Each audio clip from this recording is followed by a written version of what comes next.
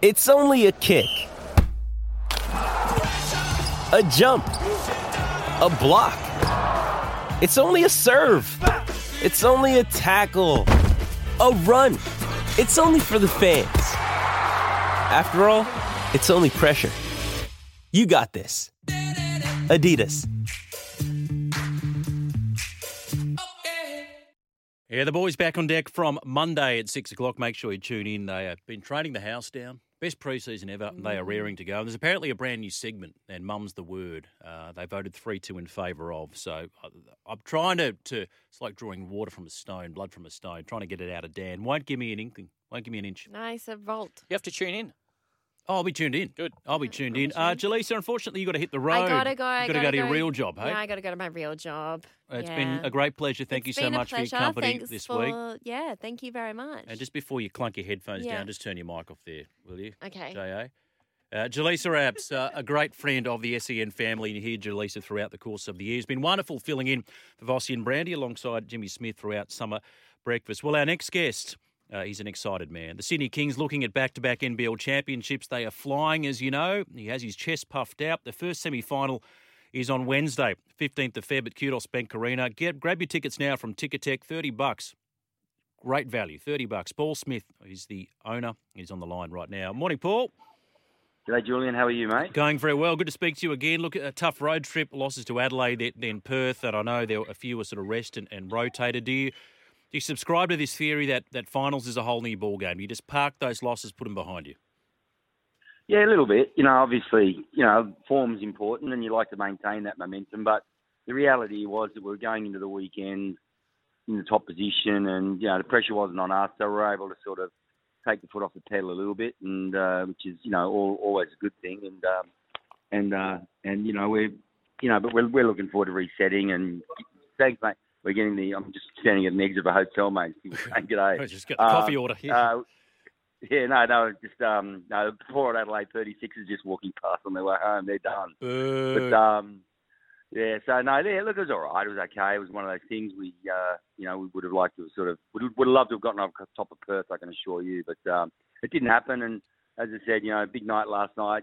Cooksey winning MVP. That's a great sort of boost for us all, and the guys are getting ready to head back to Sydney today and get down to work tomorrow and prepare for the first semi-final next week. And great reward for Cooksey as well, and I'm glad he got it. Would have been a travesty he didn't. 120 votes ahead of Bryce Cotton, who's always there and thereabouts in 96, and then Mitch Creek on 80 votes. He was very moved too, wasn't he, Xavier? Very humbled by the award. Yeah, he was. Oh, look, he's a humble guy. He's a great lad, and he's just a really, really decent person. He comes from a great family, and and he's just a great role model for everyone in our club, and he's very inspiring the way he goes about his business, and so disciplined and committed, and we're really, really, really glad that he's got that position in the recognition in the league. Yeah. Well, they say a good healer, if they do their job, they no longer need to see their patient. I guess it's kind of like that with your players. The better they get, you almost resign to losing them. He's made no secret of the fact that he'd like to have another crack at the NBA. He's, late 20s now, I think, Xavier. In his prime, are you sort of maybe resigned to seeing him ply his trade overseas? Oh, it's not about being resigned to it. It's, being glad for him. Yeah. I think anyone would want their players that have got the ability, and if they have the opportunity to play in the NBA, then, I'd be the first guy to drive him to the airport and wish him all the best. This is not there's nothing regretful about it from our perspective. It's something we've worked hard with Xavier to put him in a position where he's able to sort of achieve these sorts of goals. And from that perspective, we're really happy for him. So it's not regret. It's a tinge of sadness, of course, if it happens, but that'll be overwhelmed by the sense of pride that we'll all have to see him going and doing his business in the United States. We had two Kings in the Team of the Year, Cooks, of course, and Derek Walton Jr. has been a sound acquisition for you. Coach of the Year, was Chase robbed? No, look, I don't know. Look, that's of course, everybody thinks their coach is the best. Well, we think Chase is the coach of the year, but the reality is that these are a vote that takes place across the league, and sometimes a bit of a beauty pageant. It's a bit of a popularity contest, not a reflection on other things. And that's no knock on Adam Ford at all, or Mighty Moir from New Zealand that missed out as well. But there's no hard feelings from our side. You know, they were coach of the year. We believe, and I subscribe to the theory, the coach of the year is the coach that wins the championship. Yeah. And you know, you can the other awards are nice, but the main thing we're after now, we're locked down now for taking out a championship. And you know, going back to back, from my perspective, the way I look at it, you win a championship and it's wonderful, but if we can go back to back, that's elite. That's an elite outcome for a club, and that'll be a true recognition of the players that joined us this year with our new imports, other players that entered the playing group. If we can achieve that, that's a rare feat, and that's what we're focused on. Oh, without question. And then you start using that D word, dynasty. You're looking to secure back-to-back championships. As an owner, Paul, what more can you do to sustain success? Does it get harder, I guess, to stay at the top and maintain that kind of engagement and success?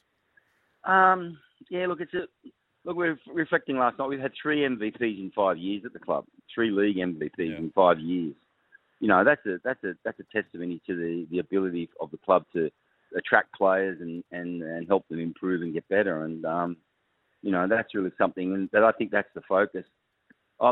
Julian, I know one thing: winning a championship is so hard. There's so many things that can help you win it, and there's so many things that can hurt you from winning it. And you know, the old basketball gods play a pretty big role in that. So, you know, it's a journey for us, and to sustain success. Does that look like winning championships every year?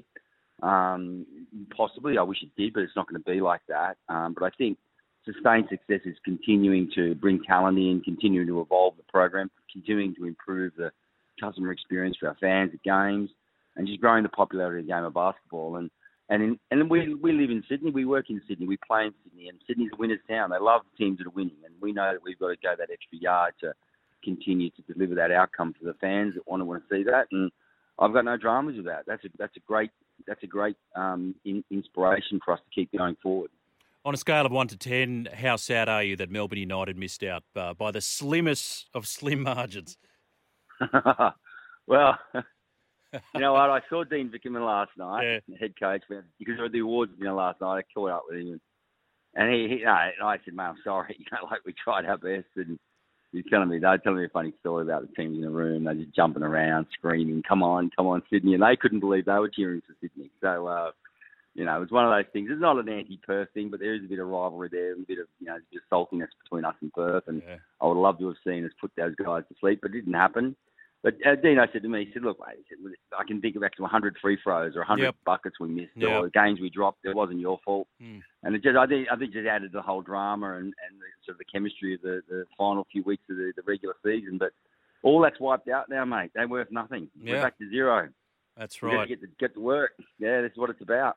Well, the last Kings home game I went to, I think it was against the Taipans, and you've never heard a crowd cheer so hard after the first missed free throw, and they just banked those Hungry Jack's cheeseburgers, if you don't mind. So not good for the waistline. It's they're funny. Very tasty, mate. My ambition, my dream is to one day take Xavier on a night out after a game and go and try and pick up a cheeseburger that he got from me. Yes, good man. Of course, the Kings now in the box seat. You can sit back and watch the other teams beat themselves up. You've got this semi-final, Kudos Bank Arena, Wednesday, Feb 15, expecting a massive crowd out there. And the crowd numbers have been off the charts this season. Can you quantify, just before we let you go, Paul, what that home crowd is worth to the Kings? Well, look, I think it's a factor. It's definitely a factor. And, look, they always talk about the sixth man and, the engine that drives the team and all those sorts of things. And over the last few years, our fans have really started to get a voice. It used to be a bit of a latte crowd, a bit of a, pretty quiet, bit of a golf crowd. It's got a bit rabid nowadays in a good way. And, they get right behind the team. And I can assure you, and I can assure all the listeners and those that come to games that, our guys feel it. They know, they ask me, they check out what's the crowd like, have we got a good number, and they get up and about for that. And they want to perform, and that's what they, there's a bit of showman in them. They love to get out in front of a big crowd and put on a big performance. And we need Sydney. We need Sydney to get behind the team.